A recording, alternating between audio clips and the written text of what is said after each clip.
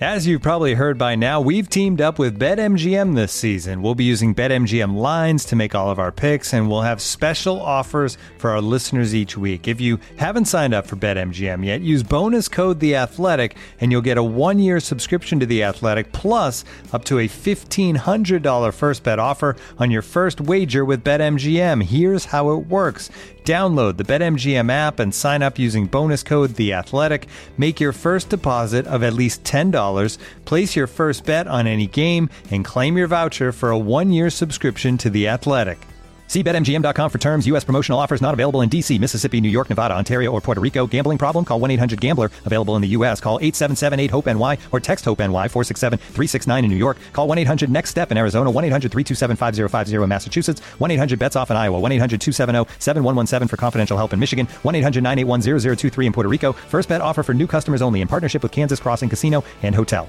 Don't forget, if you haven't signed up for BetMGM yet, use bonus code The Athletic, and you'll get a 1-year subscription to The Athletic, plus up to a $1,500 first bet offer on your first wager.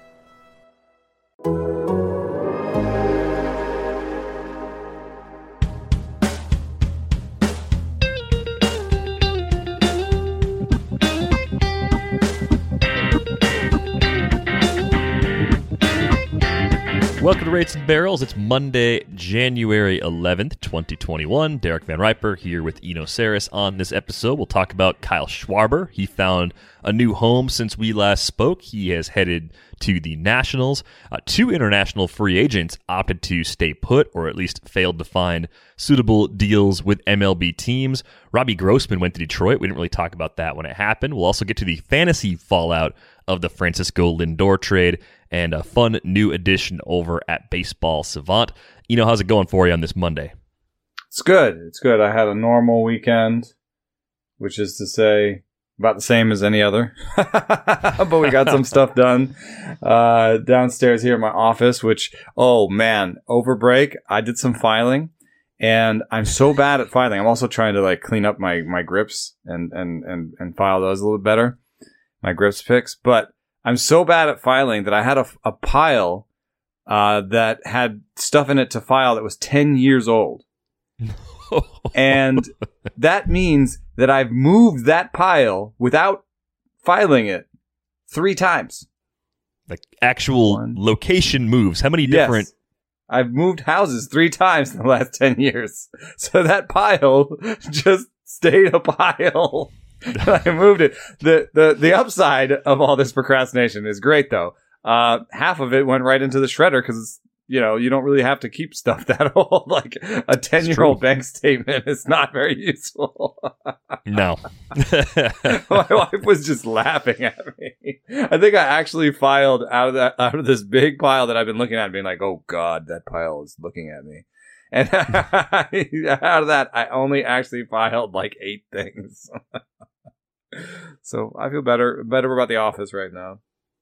Yeah, it's a productive weekend. I actually got a print a long time ago as a gift. It's of old baseball cards from the Burdick collection, which were on display at the Met years ago, and it needed to be reframed, and it took me more than a year to get it reframed because lazy.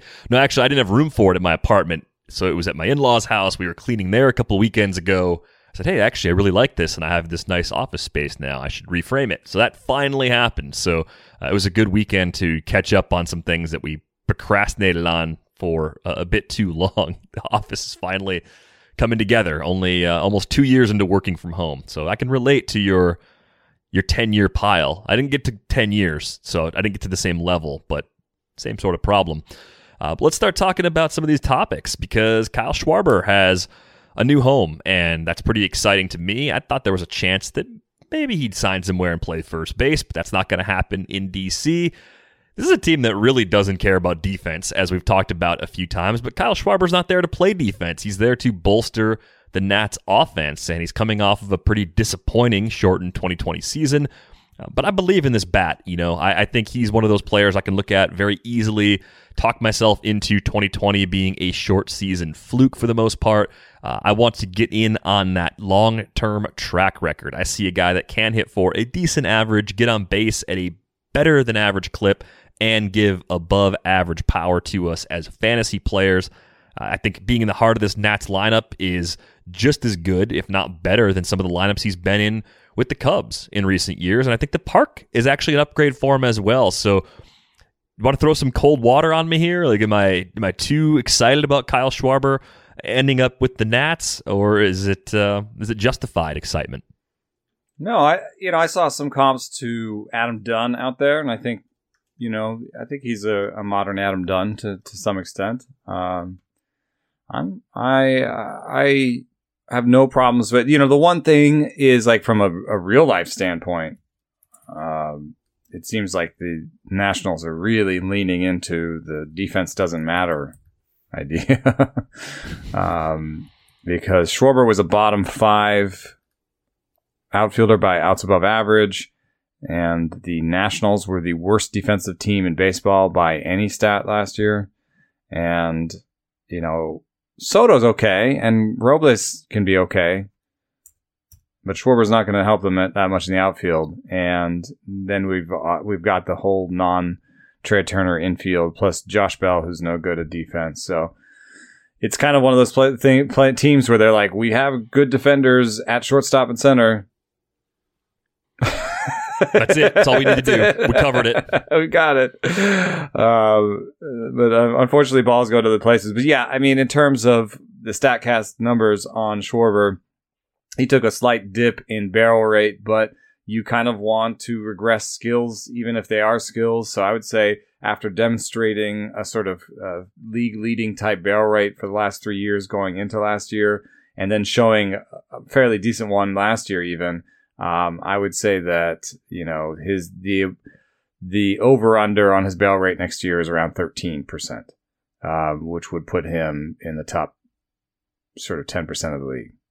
So I think he's right there. He still hit the ball really hard. Lost a little bit of loft, but he's also facing the same pitchers over and over again. So maybe maybe there's a quirk there of just seeing the same pitchers over and over again,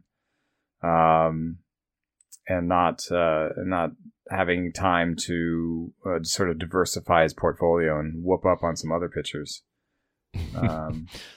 The quality of his opposition probably goes up a little bit, but the park favors him a little bit. So I think across the board, a little bit of wash, a little bit of undervalued player if people are looking at that 188 average and thinking he's done.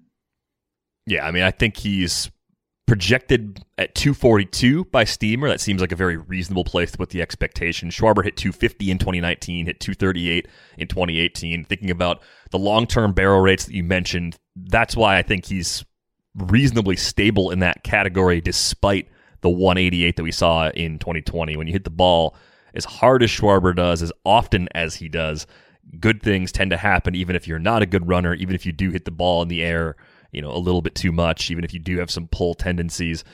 So I don't know if we'll ever get all the way back to 2019. That was the career high 38 homers that season. But he can get back to 30 again for me, and the run production should be there. So where he's going in drafts, looking at his ADP since January 1st, I think he's still very undervalued. 204 overall. The earliest he's gone is 164. Maybe he'll jump up a couple of rounds now that he has a team. That's not unheard of for guys that are free agents. But if you said Kyle Schwarber settles in around pick 160, once we get to March or April, whenever the end of draft season ends up being, that's actually right near his new teammate, Josh Bell. I mean, I think they're fairly comparable in terms of my power expectations. Maybe Bell has a little more floor in the batting average department, but I like them both where they're going right now. So I guess you could say I'm buying into what Mike Rizzo and the Nats are doing here. Would you go as high as like Jorge Soler? I mean, I think Soler's kind of got a similar power profile. He's going around pick 150 overall. Is that a reasonable 2021 would you rather toss up if you're looking for some mid-round power? Yeah, I think so. And they both have power. They both have power, and they both have, I would say, risk when it comes to the batting average. I thought that Jorge Soler would never have even a 265 batting average that he had in 2019. So I kind of think that they're almost exactly the same kind of player, like very similar. But I kind of have a little bit more confidence in Schwarber's natural contact ability, even if that hasn't really been shown necessarily in the numbers, because I see Schwarber making huge, maybe I'm just biased towards him because I see him making huge adjustments from year to year, and having like sort of 2 or 3 different swings, and kind of I could see him still having one more sort of peak type year in him, whereas I think Soler's peak year is behind him. Also, his play discipline is better. So I think I prefer him actually a little bit. I don't know. I know that the projections prefer Soler, I think. I can't find him in here. Is he not outfield eligible? He might not be. I got his player page up. He's 246, 341, 486 with 33 homers over 616 plate appearances according to Steamer, which is, it's almost identical to Schwarber. I think I would, if they were both on the table, I'd be fine leaving them on the table until one was gone, and then, hopefully get the other one the next round. Yeah, Soler here has a $12 projection, and I think Schwarber had an $8 projection by Steamer. So supposedly they're different, but I see them as just being really, really similar. There's a pretty funky group of hitters. Not funky in a retro, cool sort of way, but funky in these guys used to be either really good, or these guys are old breakout guys, or these guys are prospects who are just breaking into the league, all sort of clustered together, and it's disorienting because you look at it and you're like, do I want to buy into track record and he'll get a bounce back? Do I want to buy into the possible breakout in the case of someone like a Dylan Carlson, or I would say Wander Franco's in this range for me. I'm talking about hitters that are sort of in like the 60 to 100 range among hitters. And you could kind of group guys together, but you could also put almost identical players, 40 players apart, and justify it somewhat easily based on the makeup of their last year and a half of performance. Yeah. And, one of the things that, there's also something here about managing your team well early on. If you have a good batting average, this is, I think, mostly important in smaller leagues, but it's important in all leagues, is if you keep your batting average high in the early parts, you allow yourself more interesting end game pickups. Because if you're in the end game trying to find batting average along with something else, then you're going to be in trouble. But if you have a strong batting average near the end game, here's some power guys that have the worst batting average component to it that might be available to you because other people are still chasing batting average. So Randall Grichuk, Joey Gallo, let's see here. These are all minus $3 guys on batting average. Teoscar Hernandez, Kyle Schwarber, Ian Happ, Justin Upton, Hunter Renfroe, Will Myers. So, these are all guys that have positive value in homers, that will be available to you if you have good batting average late on. So that's something I think of when I look at those guys. Stepping back for a second then, if you're getting that batting average foundation early, are you sidestepping guys that hit in the 260, even 270 range with your first couple of picks? I mean, if you look back from 2019 forward, Jose Ramirez has a 267 average since the start of 2019. A great player, power and speed, so maybe he's an exception. But Bryce Harper at 262, right? I mean, he's clearly going to get you power. He's going to have run production, but that does ding you pretty good in that category. If you have a couple 260, 270 type hitters right off the top, and you can't find a lot of high quality batting average later. If you're getting batting average late, a lot of times it's coming from guys that are completely empty for power. You're talking about a Luis Arias, or a little earlier than that, a David Fletcher. Those types of players are certainly useful, but if they bring 5 home runs over a 162 game season, that is problematic. So do you stay away from some of the lower average early rounders, kind of thinking ahead to what the middle and late rounds tend to look like? Yeah, somebody asked me about Bryce Harper versus Kyle Tucker recently. And it was I believe, fairly close when it comes here by Steamer in the Fangraphs auction calculator. They're separated by Kyle Tucker's $18 and Harper, I think, is $19. $20. So, if you're a strict projection numbers, these are the numbers, this is the valuation, then you would take Harper.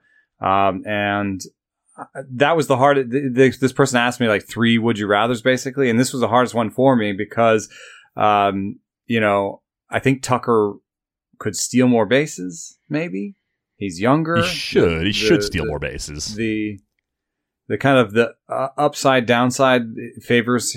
I think he has more upside possibly given his age. Like, and just in terms of if you miss on him, it might be below what he does.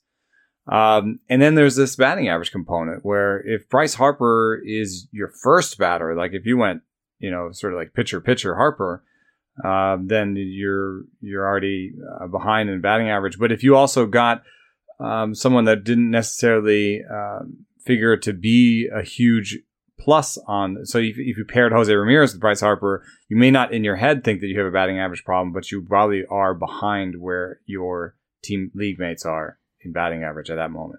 It might work out fine if you're not going after the low average big power guys later. If you feel like the next few rounds, as you're putting more hitters around those two guys, you're getting ample power with each of those picks.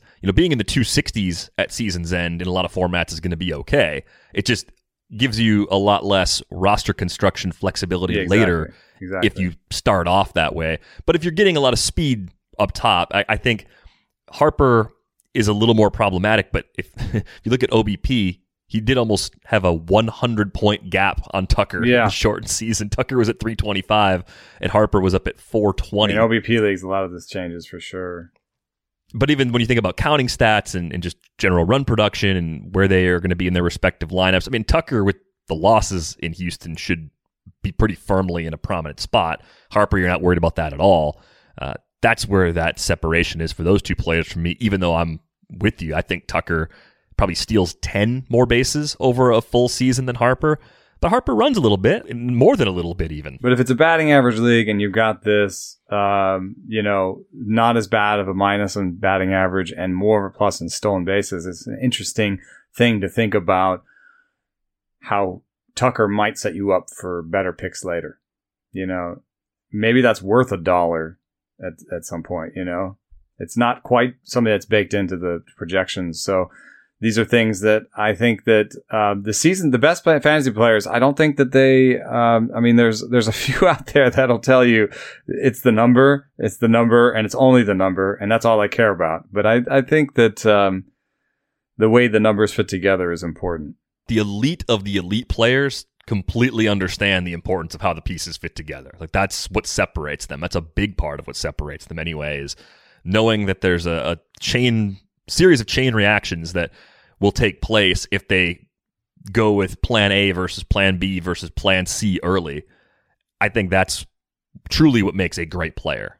And you have to have some different ways to get in and out of the various problems that are created by the foundation that you build, which again is why draft champions leagues or best balls or mocks, whatever it is you like to do to get ready, that's why those are so important to go through that process. Practice so important. Big, yeah. Looking for an assist with your credit card, but can't get a hold of anyone? Luckily, with 24/7 U.S.-based live customer service from Discover, everyone has the option to talk to a real person anytime, day or night. Yep, you heard that right. You can talk to a real human in customer service at any time. Sounds like a real game changer if you ask us. Make the right call and get the service you deserve with Discover. Limitations apply. See terms at discover.com/creditcard. And now, 2 pigeons bemoaning the fact you can stream DirecTV satellite-free. You see this? A family watching baseball on DirecTV with no satellite dish in sight. Let's heckle them. You call that changing the channel? Choke up on the remote, buddy. I hope getting all these games on DirecTV makes up for your mother not pre-chewing your sunflower seeds. DirecTV has the most MLB games. Visit DirecTV.com. Claim based on total games offered on national and regional sports networks with choice package or higher. Availability of RSNs varies by zip code and package. High-speed internet service required. Terms and restrictions apply. Some other transaction-related matters to get to that are pretty interesting. Sungbum Na and Tomoyuki Sugano failed to reach a deal with an MLB team before their respective windows closed. Both those guys are 31 already. They could certainly make another run at it next offseason. But it's just kind of sad, really, that they couldn't find a deal, especially Sugano as a pitcher in a market that doesn't have a lot of high-quality pitching in it. That one surprised me the most of those two, but I really thought we were going to see both Sugano and Na coming here stateside in 2021. I mean, he got a pretty good deal, and I bet you from the Giants in Yomiuri as opposed to the Giants in San Francisco. And I think that it ended up actually being about money, because he got I think like a 4 for $40 deal over there. And it has an opt-out after every season, so he can, kind of sniff around and see if he can do better in America just by opting out. And then he doesn't have to go through the posting system, and he can kind of just be a free agent, and so 4 for $40, I had him projected for something like for $550, $560, because the team has to bake in the fact that they don't know exactly what he will do in MLB. That there's that uncertainty. Plus, they have to send extra money on top of what they spend back to Japan. So there's that sort of extra 5 to 10 million they have to throw on the contract at the end. That's real money. That puts more emphasis on him being at the top end of his projections or whatever. I saw him as being slightly better than Tanaka. You'd think that, with Tanaka being out there, that there would be interested in somebody that's slightly better than Tanaka. That would mean he's probably the second best starting pitcher on the market right now. Thought that would be more than enough for a team to find a way to make it work. Yeah, I think maybe we have a little bit of a COVID situation there. If he just feels like I have to. Also, he mentioned that maybe the deals would have gotten better if he had more time, but he was forced by the posting structure to only negotiate within these 7 days or whatever, or 10 days or whatever the amount of time was. So he can't wait for Bauer to sign and then to go to the team that missed out on Bauer and say, hey, you can get me. I'm the best pitcher on the market now. Yeah, I don't think it's great. Hopefully we get to see him over here sometime. And hope, he probably made the best decision for himself. Yeah, it certainly seems that way, given what we've had happening over the course of this offseason. Robbie Grossman signed before our last episode that we did with Britt. Didn't quite make the cut with the Lindor trade happening while we were recording, of course. So I'm just kind of curious with Robbie Grossman. I mean, the OBP skills are legit. He's had those really ever since 2016 in Minnesota. He's always been this kind of productive fourth outfielder, playing a lot against lefties, occasionally against righties. Where did the power come from last year? I mean, we've seen the A's do this with Mark Canha as well. Most people are pretty skeptical that Grossman's going to come out and hit 20 home runs over a full season. I think that's fair skepticism to have at this point. He was 8 for 9 as a base stealer as well in the shortened season. It's a 2-year deal, $10 million. Not a big deal for a rebuilding team like Detroit. Plenty of available plate appearances there, and bad news for some of the younger guys like Kristen Stewart and Daz Cameron, because having someone like Grossman there just makes it even less likely that both of those guys could have a regular spot to call their own, at least to begin the season, but perhaps even throughout 2021. Yeah, it's unfortunate, but these guys have had some chances already. If you want to be honest about it, I mean, I've had shares of Kristen Stewart for 2 or 3 years now because he hits the ball hard, but he's a little bit like Robbie Grossman. In fact, in the way that like maybe he only has one skill. Robbie Grossman's one skill used to be not swinging. He's top 10 at not swinging since he got into the big leagues. Which is, an interesting skill. But Stewart's barrel rate was okay at 11% last year. That would play. The problem is that he made no contact, had no patience, is not a good defender, is not a good base runner. Yeah. So I was waiting for something nice to happen. I got nothing nice, man. So I think he's 27 years old at this point too. Like 27 years old, and he's had 587 plate appearances. I don't know. I don't think you need to make room for him. I was thinking, the Tigers should be betting more on upside than somebody like Grossman, but Stewart, Demerit, Baddoo, Reyes, Daz, none of them are really good.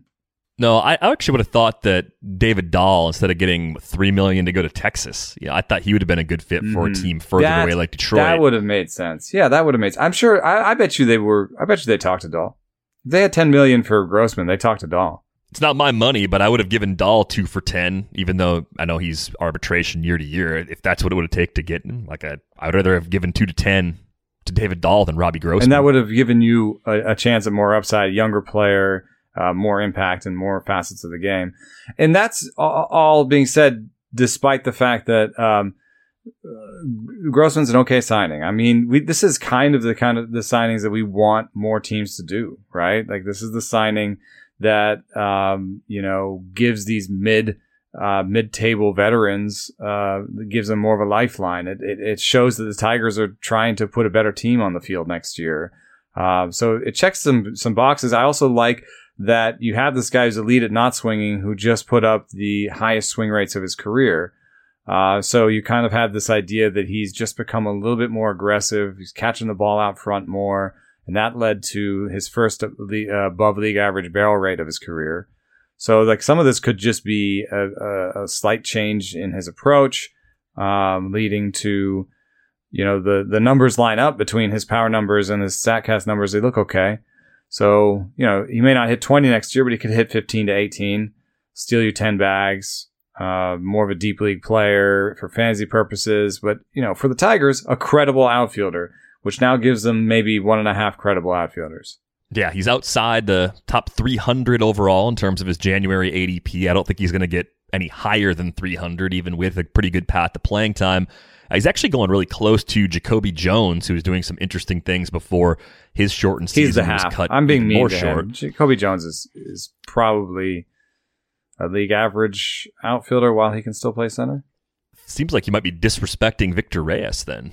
Victor Reyes is the Tiger with the highest ADP, at least among position players. No, that's among all players. 173 overall in January, only a half dozen drafts. The only Tiger in the top 200 right now is Victor Reyes. So I imagine we're going to see some sort of just doesn't hit Grossman, Jones, Reyes outfield as the default configuration. Yeah, but I don't know. Reyes doesn't hit the ball hard. Looks to me like a Robles. Doesn't walk a lot. Yeah. Strikes out more than he should for a guy that doesn't walk a lot. You kind of want a 15% K rate if you're going to walk less than 5% of the time. 90 average exit velocity, career high in 2020. He hit the ball a little harder last year. One of the worst reach rates in baseball. 8 for 10 as a base stealer. That's where I think that. I mean, that's why fantasy owners care. is coming from. But he is in this group of mostly steal, almost no power, iffy batting average, iffy player group that I just don't want to buy from anymore. Like, I kind of don't want them. Somebody put up a thing that said Oscar Mercado, Victor Reyes, and somebody else. Maybe it was Robles. And I was just like, and they had their, per 550 plate appearance averages or projections or whatever. And I was like, which one of these three is going to make it to 550 plate appearances? If one of them gets there, it's most likely Robles. And, there's some thought that Andrew Stevenson's going to play a little bit as the fourth outfielder, and it would come probably at Robles' expense if everybody's healthy. But that assumes that Robles is more the player we saw in 2020 and less the player we saw in 2019. For all the things that went right in 2019 for us as fantasy players with Robles, the 17 homers, the 28 steals, he was a below average offensive player that year. He had a 91 WRC plus. He had the low average exit velocities. We talked about that. It wasn't just the bunting, tons of blue ink. All the flaws have been discussed. But if he's a premium defender, he will stay in the lineup, he will get that playing time, and he will have more chances to continue developing as an offensive player.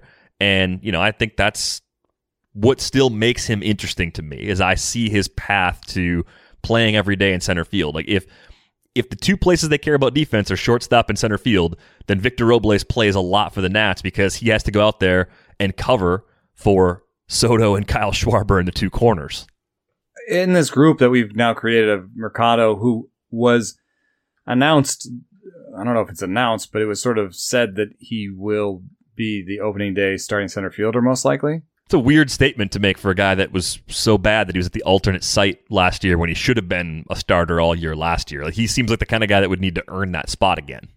It seems even more likely that Mercado will still have a spot in center next year.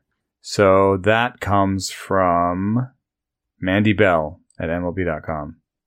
Take it for what you will, but I would say that I just wanted to bring out that between Mercado, Reyes, and Robles, despite the fact that Robles has the lowest average EV, that is maybe one of the least important StatCast stats, I think. And one of the most important is barrel rate, and Robles has had the best barrel rate out of the three hitters. Right. Taking some pitches that you can drive and actually showing you can drive them. That's possible. That's encouraging. And I think the other thing that stands out to me is the hit tool. You're still talking about a guy in Victor Robles that had a 60 grade hit tool. An above average hit tool with well above average speed, defense, and an arm. That is a good real life player, even if he doesn't do what we all want him to do fantasy wise. And I think saying that he won't reach our expectations fantasy wise is still premature. Clearly had put on a ton of weight when the season started. Things were never right for him in 2020. Yeah. I can't give him a complete pass because he's not free in drafts. I mean, compared to... Yeah, the ADPs are not the same, are they, of the three? The ADPs are really important. Well, Victor Reyes and Victor Robles are not that far apart. Whoa. Victor Robles goes at 149. At least he has been in January. Victor Reyes has been going at 173, as I was saying before. But then Oscar Mercado is your traditional sort of buy low. ADP is 365. And if that good news about him having the center field job to start the year holds up, and we know Cleveland probably doesn't want to spend money at all, he's cheap, he's there, Delino DeShields isn't, things are pointing in the right direction for Mercado to have a chance to get his job back. He was going 200 plus picks earlier in drafts just last year, and Cleveland didn't have their hitting coach. So maybe that was something that really did enable Mercado to fall even further than we expected. So where he's going, I would take a chance on Mercado, even knowing that there are flaws, because cheap speed's hard to find, and he comes with a little bit of pop to go with it. So I like him where he goes. You can't really compare the group all in all, but Victor Robles is better than Victor Reyes to me, and it's not even really a debate. Like I'm surprised that Victor Reyes goes within a couple of rounds of Victor Robles. That doesn't make sense. Yeah. Who's going around 170 just to give a better, who could you take instead of Reyes or Robles? You could go all power, low average. Joey Gallo. Holy cow, that's not going to stick, right? Gallo's going to start going a little earlier. He has to. Randall Grichuk, who you mentioned earlier. Leody Taveras, who, if you said, who is in danger of being this year's Oscar Mercado? Yeah. Leody Taveras kind of has some of the same traits as Oscar Mercado. Think about how baseball, what baseball values in terms of playing time. I think you're better off setting yourself up so that at the end game, when you're making these decisions between all power, no average, or all average, no power, you want to be picking with the things that baseball values. You want to be picking all average, all power, no average at the end game, because there's going to be more of them, and they're going to be more likely to hold their jobs, right? What's the chance that Joey Gallo loses his job this year versus the chance that Victor Reyes loses his job this year? Yeah. Am I kidding? Big difference. Huge difference. Big difference. And I know that people value steals, but I guess I'm making an argument to some extent to paying a little bit more for steals and batting average at the beginning, so you're not stuck needing Victor Robles or Victor Reyes. But I can tell you that's not a good place to be. And this isn't way out of left field. I mean, this is something we've kind of been talking about, going back even to last draft season as the concern and trying to figure out where to get steals from. And I think it ties back into replacement level or near replacement level players giving us unexpected production in fantasy and then having the bottom fall out in terms of playing time because they're not good real life players. Like Danny Santana was the main fairly obvious player in that piece that you wrote. So if you look at a player and go, is that profile kind of like a Danny Santana profile? Well, yeah, then it's a pretty risky profile. And that to me is where Victor Reyes kind of falls in. Like he's definitely not a guy I'm drafting in the 170 range at all. If he were going in the back of the 200s, like 275, sure, I'll take a shot on him there for some cheap speed. Like where Mercado is, like I'm okay. Now I'm interested in Mercado. Last year I had like a share of Mercado and I hated myself when I took it. And when the whole thing went down, I was like, you idiot. You knew it. You friggin' knew it. Why did you? Because I wanted steals. I had talked myself into like, I'm going to buy a bunch of guys who have 20 steals and that'll be good enough. And I thought I could put Mercado down for 20 steals, but I forgot about the stuff he's not that good at. And maybe he'll come back and be better this year and I'll be fine. But I do think that of the ceilings of those three, the ceiling is highest on Robles. And so if you are going to pay the 170 price on anybody, it should be Robles, not Reyes. Yeah, and it might even be a little earlier than that price on Robles, but that's not unreasonable when you look at the core skills. Yeah, but it's probably better just to pass on that profile at 170 and pick it at 300 where it's baked in that person may never play for your team. Man, I hate to say this, but I keep looking at Dalton Varsho because he's sitting right next to Victor Robles, just inside the top 150. And as much as I like Dalton Varsho, what are we doing here? I mean, I know some power and some speed from the catcher spot, especially when he might get surplus playing time playing in the outfield. And he's a good hitter. It looks like he'll be a good hitter. He hasn't necessarily proven it, but in the major leagues or anything. But I mean, it was a debut. But you're right. What if the defense is not good enough for center and not good enough for catcher, and the bat is league average, is projected to be league average? Then what are you doing? You're going to play him over David Peralta? The playing time downside is worse than I want it to be. Yeah. That's the problem with Dalton Varsho. And I don't want to be the skeptic about Dalton Varsho. I want to be the optimist. Yeah. I want to have Dalton Varsho on my team, just not where he's been going in these early drafts. If you're as obsessed with basketball as I am, then you know there's no better time of year than the NBA playoffs. Hey guys, this is JJ Redick. Twice a week, I'm cooking up something special for basketball junkies on my podcast, The Old Man and the Three. I bring on guests in all stages of their careers to talk about the league and share stories you won't hear anywhere else, like Devin Booker on why he talks so much trash, or Paolo Banchero on his shooting workouts with Kevin Durant, Ray Allen's epic free throw competitions with LeBron when they were teammates in Miami. But it's not just about the player interviews. Every Monday, I break down the top 3 things happening around the NBA without the outlandish takes. Often joined by masterminds of the game like Tim Legler, we dive deep into topics like rookie reports, trade breakdowns, and why is mean mugging now a tech? The Old Man and the Three is the only companion podcast you'll need during the playoffs this year. Be sure to listen to The Old Man and the Three ad-free on Wondery Plus or wherever you get your podcasts. Victorinox, the makers of the original Swiss Army knife, have been a reliable companion for life's everyday challenges, mastering functionality, innovation, iconic design, and uncompromising quality with its products. The Victorinox Swiss Army knife provides you with all the things you don't think about until you need it. Tweezers, a screwdriver, and even a corkscrew. With the Victorinox Swiss Army knife, you can be prepared to master everyday life. You can find Victorinox Swiss Army knives at Dick's Sporting Goods. Let's talk about some of the fallout from the Lindor trade because it was fresh. I mean, it literally broke while we were recording on Thursday. And I know I can say with confidence that I like the return Cleveland got more than Britt likes the return that Cleveland got in the deal. She did not like what they did at all. The thing that bothered me about the trade was just that Francisco Lindor is a franchise player and he should have stayed in Cleveland. Whether or not Cleveland did a good job getting a proper return is sort of a different question. And when you look at it, it's 2 middle infielders, a pitching prospect. It's not, and Isaiah Green's kind of a nice sleeper outfield prospect. It's not really a bad return in the grand scheme of things. And I think it leads me to a question. I put this up on Twitter. I'm curious what you think of this. Have we seen Amed Rosario's best season as a big leaguer already? Have we already seen it? He's only 25 years old, and that best season was 2019.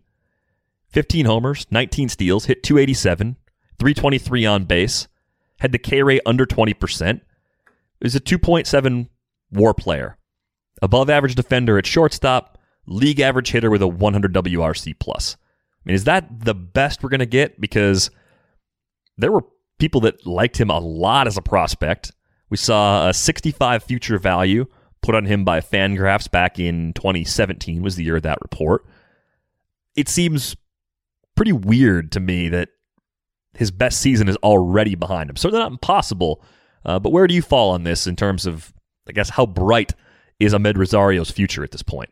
Yeah, there was what do you want to see in a skills progression? Do you like? I remember Starlin Castro, like every year he improved his fly ball rate a little bit, and he improved his strikeout rate a little bit. And I was like, oh yeah, Starlin Castro, he's going to, strike out 16% of the time this year and have the best fly ball rate of his career and still steal all those bases. And we're going to get like a 25-25 season from him with like 290 average. I remember thinking that when I was looking at Starlin Castro. Let me see how far off I was and what year I was. I was looking at him with the Cubs and his first 3 years. Look at this. His ISO was 108, 125, 147, right? And he stole 10 bases and then 22 and then 25. He's hit 3 homers, then 10 homers and 14 homers. It's like, oh, look, it's perfect. It's perfect.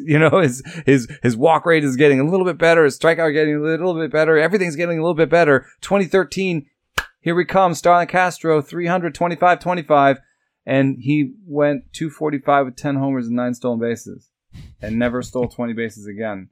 And just settled in as like a 270, 20 homer guy.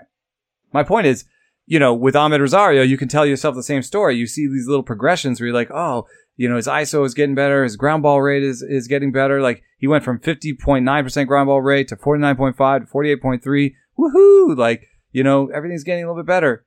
There's a lot of things to compare with Starlin Castro, actually. Not great walk rate. The thing is, Starlin Castro actually barrels balls. And Amed Rosario does not barrel balls. He's a below-average barreler. And then this year, he had a 57.8% ground ball rate. So do you think that takes away from all that progression and tells you, no, the best he can ever be is that 287, 15, 19? Or is there something just like a bad year where it's, he went the wrong direction and he's going to get back on his horse? I tend to think this is a little bit like Starlin Castro. He had the best year he was ever going to have. And he's going to settle in as like a 280, 15, 15 guy at most going forward. Okay, so I mean it's a pretty reasonable ceiling then. It's not exciting, but it plays. It's a regular for the next several years. But then you get to Andres Gimenez, where the future value was never expected to be nearly as high as Amed Rosario, and he fits, I think, as the starting second baseman. Again, saving money, clearly a priority for Cleveland. I wasn't going anywhere near Gimenez in redraft leagues before this trade because I thought his playing time ceiling, even with the Cano suspension, was probably going to be that of a super utility player. But I do think now we're talking about a guy that plays pretty much every day. 8 for 9 as a base stealer last year, 3 homers in 49 games. So maybe, is he a 10-25 guy over a full season? I'm very skeptical of that power. He's very young. Mm-hmm. He could easily add a little more because he could just get stronger. Where do you fall on Gimenez and how much more he might bring to the table offensively? Yeah, there was he added a leg kick and there was a sort of a power outburst for him in terms of, high A, he had a 149 ISO. And then double A, he had a 137 ISO, and those were markedly better than some of the other numbers he put up in between. So, but if you're listening, those ISO numbers aren't that great. So his power explosion was still to have below league average power, and I think that's that means that's the best he's going to do going forward. In fact, I think now that I'm looking at him, he looks very much like Amed Rosario. So I think they kind of got the same guy. Both of them barrel at sort of a 3 to 4% level, and league average is like 4.5 to 5. Both of them don't have great walk rates. Both of them can make good contact, and both of them should be around league average real life players. And maybe even with the steals, real life, fantasy players with, somebody who can hit 10 to 15 homers and steal more than 15 bags is probably useful in most leagues. If those guys are both getting green lights, I mean, Rosario and Jimenez are better fantasy players than real life players, most likely. But I think the other thing that I have to look at with Cleveland is nobody expected Jose Ramirez to be this kind of player. And maybe one outlier, really it's two, because we've talked about this before. Cleveland got more out of Francisco Lindor development-wise as a hitter than I think anybody ever expected. When you go back and read old scouting reports on Francisco Lindor, which were effusive with praise, people liked Francisco Lindor a lot as a prospect. They didn't point to a 30-30 type player. And Jose Ramirez, when he came into the league, was far from the kind of player that we see in front of us today. He had low barrel rates. I mean, he was a 3% barrel rate guy back in 2016, and that would have been, let's see, how old would he have been in 2016? About 22, 23 years old. So I don't think it's impossible for one or both of those guys to exceed our expectations. Like it's at least in the range of outcomes still, even though what we've seen so far is underwhelming. I think one of the key differences for me is that Jose Ramirez controlled the strike zone better than either one of Rosario or Jimenez does right now. Even when he was brand new to the league in 2015, Ramirez was a low K percentage, good walk rate sort of player. Mm-hmm. Neither of the two players they acquired fit that description. So I think, if you want to have pie in the sky expectations, they still shouldn't be as high as what we've seen from the two middle infielders that Cleveland turned into stars in the last decade. I suppose there could be something in there for Amed Rosario. I mean, his barrel rates have been better than what I would expect out of Jimenez. He had some success hitting the ball hard in the air in the past. So maybe they could unlock something out of Amed Rosario. But I kind of think that they bought floor. They bought two, league average middle infielders that they won't pay that much for the next few years, and they got some lottery tickets otherwise. What I don't like about it is that they bought floor and cut salary, but if they don't spend the salary, then floor is less interesting than ceiling. You know what I mean? Mm-hmm. You're almost better off gambling and being wrong, having the possibility of finding another 4 to 5 win sort of player instead of getting guys that are 2-win players. I mean, I think that, the Rays buy floor. When you look at that Mejia trade, they could have gotten better prospects. The Snell trade, they could have probably gotten better prospects, quote unquote, if they had gotten people who hadn't played the major leagues yet, who hadn't established some sort of baseline. Instead, they took Mejia and Patino because they were like, at least we probably have a good reliever and a backup catcher here, right? And there's a possibility for more. But the Rays are trying to compete every year in this like sort of way that they do. And I guess maybe the Indians are trying to act like that. But do we have when we think about that Snell trade, I think we always add in also James Paxton for $10 million, right? So it's like, right. Would you rather have Snell or Mejia, Patino, and Paxton, right? That's the sort of mental math we're doing. But we don't know if we can make that mental math when it comes to the Indians, It's not, would you rather have Lindor or Amed Rosario, Andres Jimenez, Lindor and Carrasco, or Amed Rosario, Andres Jimenez, and James Paxton. You know what I mean? They don't give us the idea that they're going to do that. Whereas the Rays are always good for one sort of short term deal in a given season.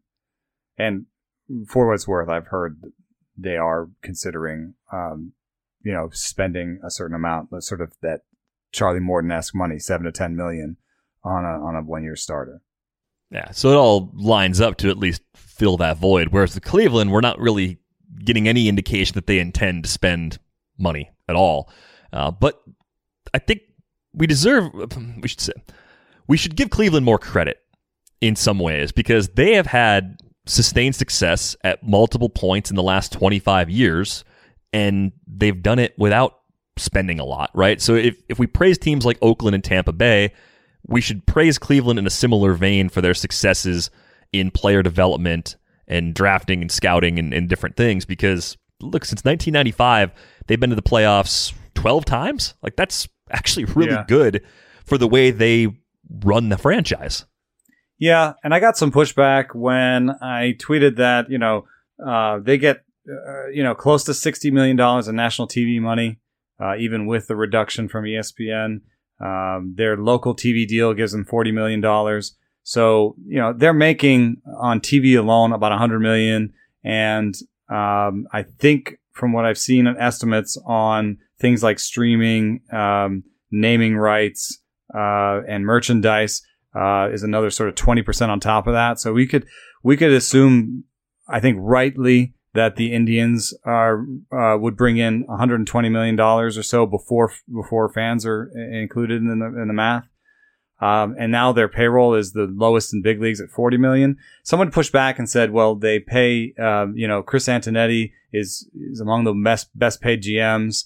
And that the front office has spent a lot on player development, more than other places. But I have a knowledge of like the highest paid player development execs in the league, and that's on the order of sort of 300 to 500,000. So I can't imagine that even spending a lot on coaches and hitting coordinators and pitching coordinators and player development, and spending a lot on GMs is anything more than, we're talking like sort of $10 to $15 million.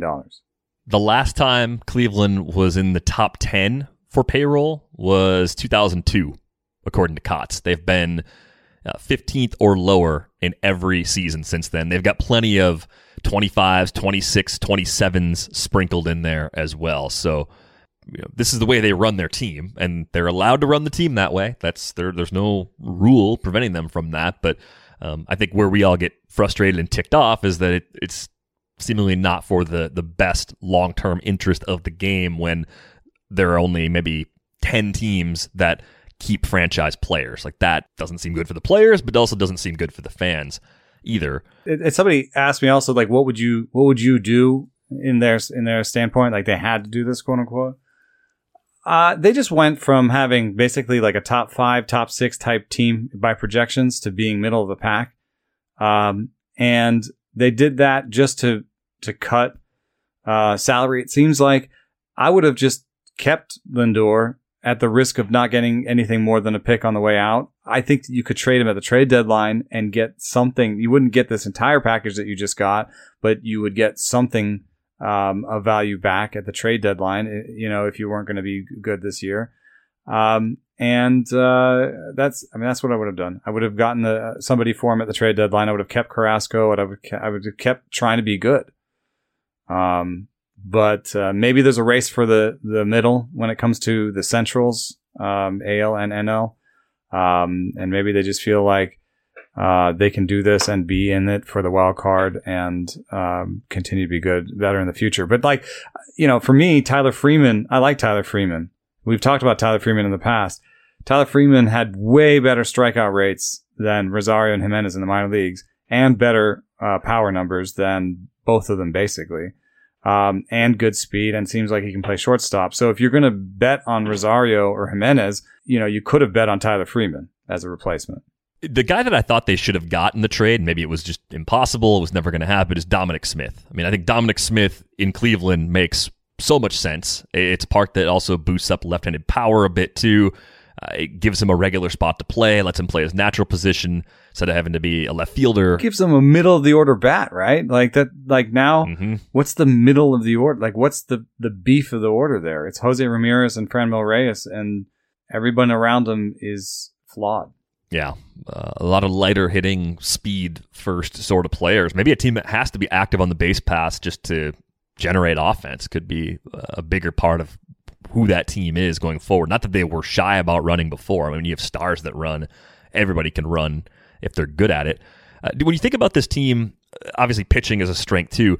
Is there enough of a drop-off in the infield defense without Lindor where you're lowering expectations for Cleveland's pitchers? Well, that is an excellent question that I'm not prepared for.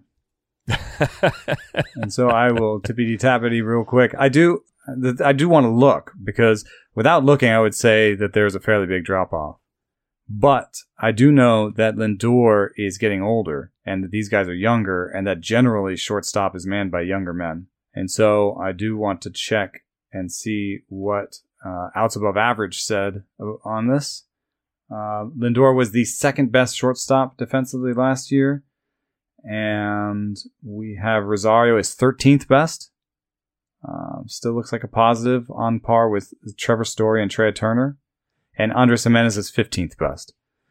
So, yeah, a little bit of a drop-off. But I think probably, given that second base will get a little better, probably, that, it's not something I would dock to the Cleveland pitchers for. No, I don't think so. Yeah, I was going to say, I wonder how much better. Cesar Hernandez was actually good. He was 4 outs above average. He was tied for second best among second basemen. But I don't think it's they've suddenly got below average defenders. They have above average defenders up the middle. They're just maybe not quite as far above average as the guys they're replacing. The other side of this, obviously, Carlos Carrasco leaving opens up a spot in the rotation. Long-term favorite of yours, that might be rounding up a little bit, but Cal Quantrill might have a spot to call his own in the Cleveland rotation. So he kind of strikes me as one of the biggest winners overall in the trade when you start shifting everybody around and assigning people new opportunities. Yeah, I'm surprised the fan give Logan lighter command and seemed in with some of the stuff the Indians have done in the past, but he also has struck out fewer than 6 per 9 in the major leagues. Which seems to mean muted upside at best. I would go with Quantrill myself. I think anytime Cleveland opens up a spot in the rotation, we have to pay attention. That's pretty obvious based on what they've done over the last few years, turning Bieber into a first-round pitcher. I mean, that was something that nobody would have expected when he came up. Plesac and Savali having a lot of success last year. Tristan McKenzie, I thought, looked pretty good. Quantrill versus Allen for the 5th starter job, I mean, that could become a moot point. If anybody else gets hurt, they're both in the rotation together anyway. And I think with McKenzie, he's the guy that I worry about the most from an injury perspective, with that lat injury that knocked him out for a prolonged stretch a couple of years ago in the minors. Obviously, the frame, he's not that big, but I try to worry less about the frame than traditional scouts do. I mean, you look at him and you're like, yeah, that's like a CJ Edwards sort of body or a Chris Sale sort of body. The long and whippy, I think you've called it before. Like, that's certainly, it's there, and it worries you when you think about 170 or 180 innings going on. I'm not going to avoid him because of his frame, but when you put the frame together with the dropping velo, I mean, he went from like sort of 94-ish in his first start to 90.6 in his last start. Like, it's huge. That's big not drop. Even like, there is what I call a debut bump, where in your debut, you throw about a half mile per hour faster than you sit the rest of your career, usually, or the rest of that year, because you're all adrenaline up and it's your first time in the big leagues. But that's one of the more aggressive debut bumps I've ever seen in my life. So that worries me a little bit. I think he's a lot more interesting at 93, 94 than he is at 90, 91. So I think, I'm not saying I'm out of McKenzie.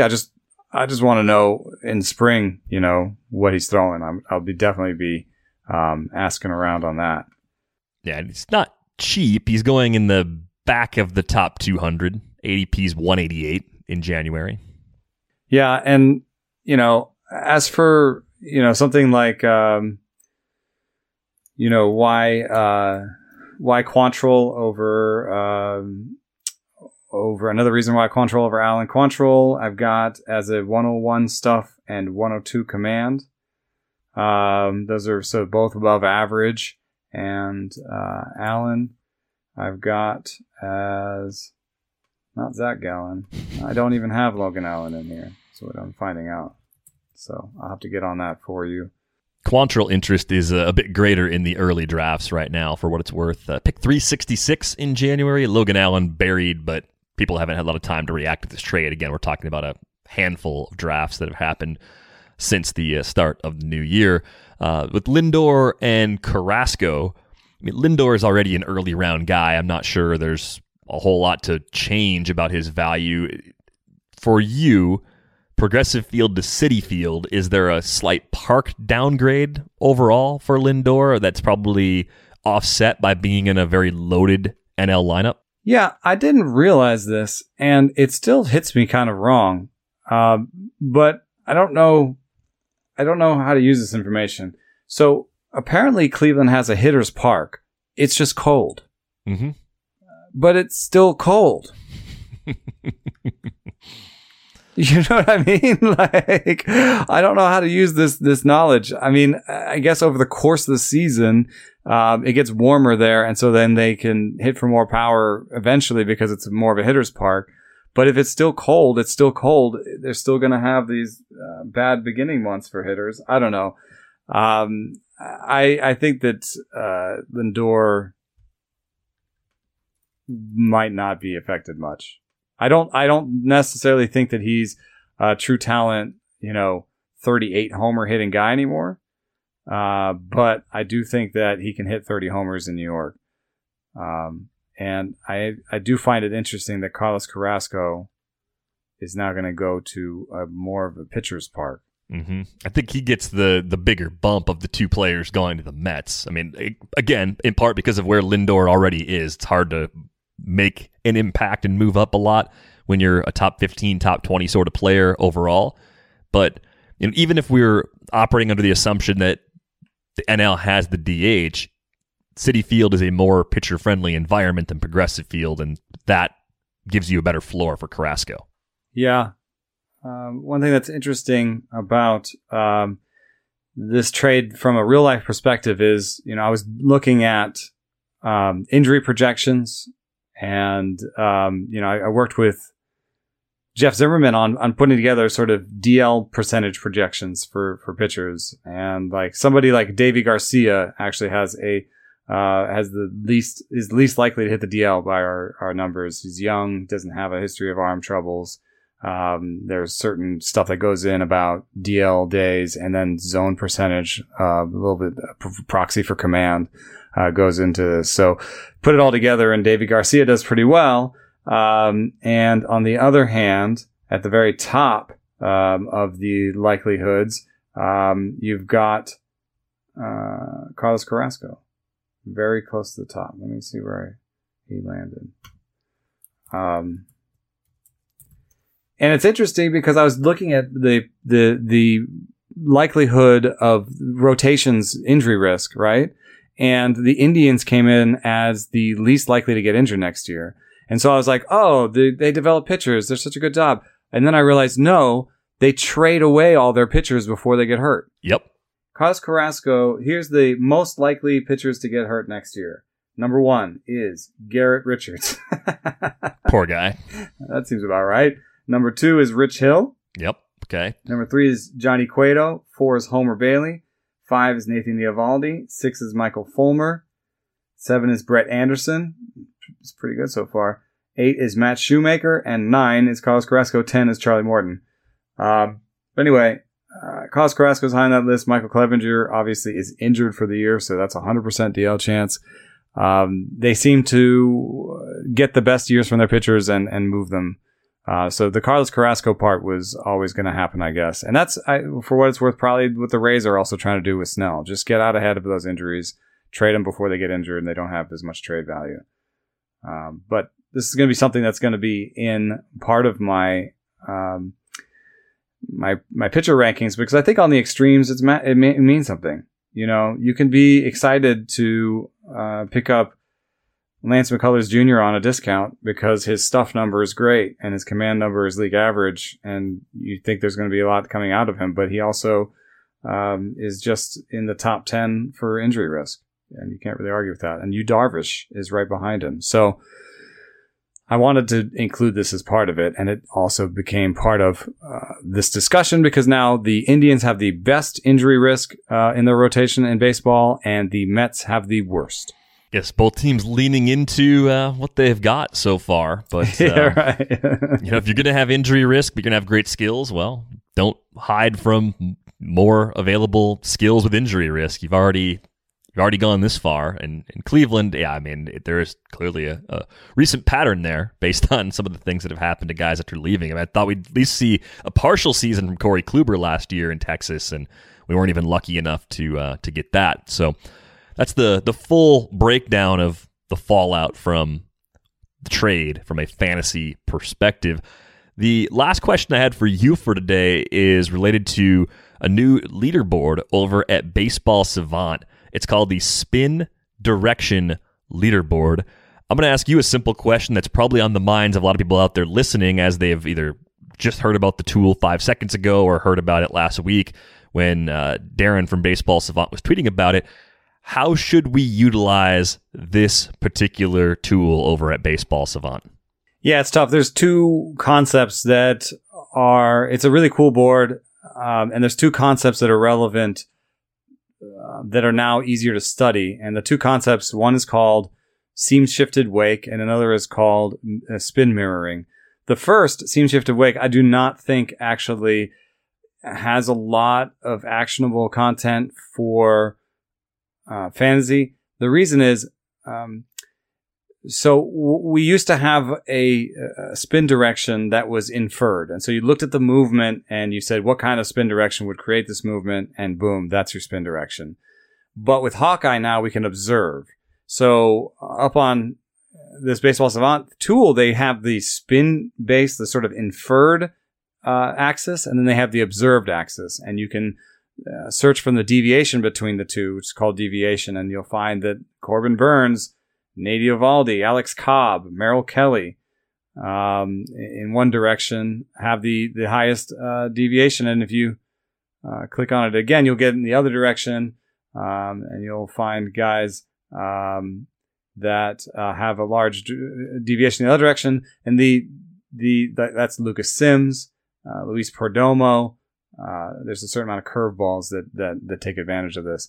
And from a player development standpoint, this is really interesting because what it means is that there's an additional force on the ball that creates movement that has nothing to do, that has more to do with grip. This is the value of grips, because if you put the grip in a certain direction and it has the same spin as another ball with a different grip, you can get more movement. So these pitchers, like Kyle Hendricks, really, he has two fastballs that have the same observed spin direction, but different outcomes. His 4-seam and his 2-seam have very different outcomes because of the grip. So from player development, you can see why that's so exciting, right? You can be like, oh, okay, you have this spin direction, this observed spin direction, and we've seen that these other players get more movement out of their ball, out of their sinker than you do.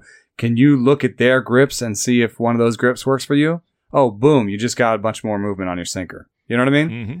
So it's very exciting from a player development standpoint. From a fantasy standpoint, we often, like a lot of these stuff metrics we do and what we're looking at from the outside looks at movement. So we don't care as much about the spin direction because we just look at the resulting movement. If the resulting movement is good, then we give it a thumbs up. You know what I mean?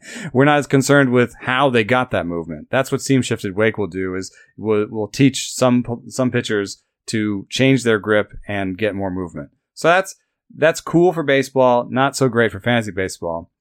The other concept, spin mirroring, is just that, you know, I've shown in the past, and other people have shown that if your breaking ball and your fastball have exactly opposite spin directions, that can be good for outcomes. And that's not necessarily now captured in any stuff metrics because we had this incorrect, basically, spin in the past. Now we can put it into our stuff metrics. We can put it into our analysis and look at, pitchers and see like which ones have really good spin mirroring. I think someone that comes to mind is Shane Bieber. His fastball and his curveball have exactly different spins, and that makes it really hard for the batter to pick up which way the ball is spinning, and they just look the same. The 4-seam and the curve start to look the same, and that can be part of our fantasy analysis. I will try to look into it and point out the best spin mirrors and see if we can find some sleepers based on that. So those are the two concepts that came to mind when I saw it. It's really cool to think about basically the difference between what this ball should move like and the way the ball does move. That's what the deviation column is. Yeah, you might find you're just not getting as much movement as you should. Like you said, a grip adjustment might be the key to unlocking it. So showing us some potential, or showing player development people potential, which they've had this all along. This is just sort of new to us facing the public over at Baseball Savant. So enjoy if you're clicking around over there. And look, there's so many ways to get lost in that website. This is just one of about 100 ways to do it now. But hopefully Eno's explanation helps you understand what you could or probably couldn't do by looking at that particular new tool. If you're enjoying this podcast, we'd really appreciate it if you took a moment to leave us a nice rating and review. It goes a long way to support the show. If you're looking for a subscription to The Athletic, theathletic.com/ratesandbarrels will get you the best deal we have going right now. $3.99 a month, I believe, is the price if you're a new subscriber right now. So it's about 30% off the regular price of a 1-year subscription. On Twitter, he is at Eno Saris. I am at Derek Van Riper. You can email us, ratesandbarrels@theathletic.com. We'll start cleaning out the email inbox very soon. We are back with you on Wednesday. Thanks for listening.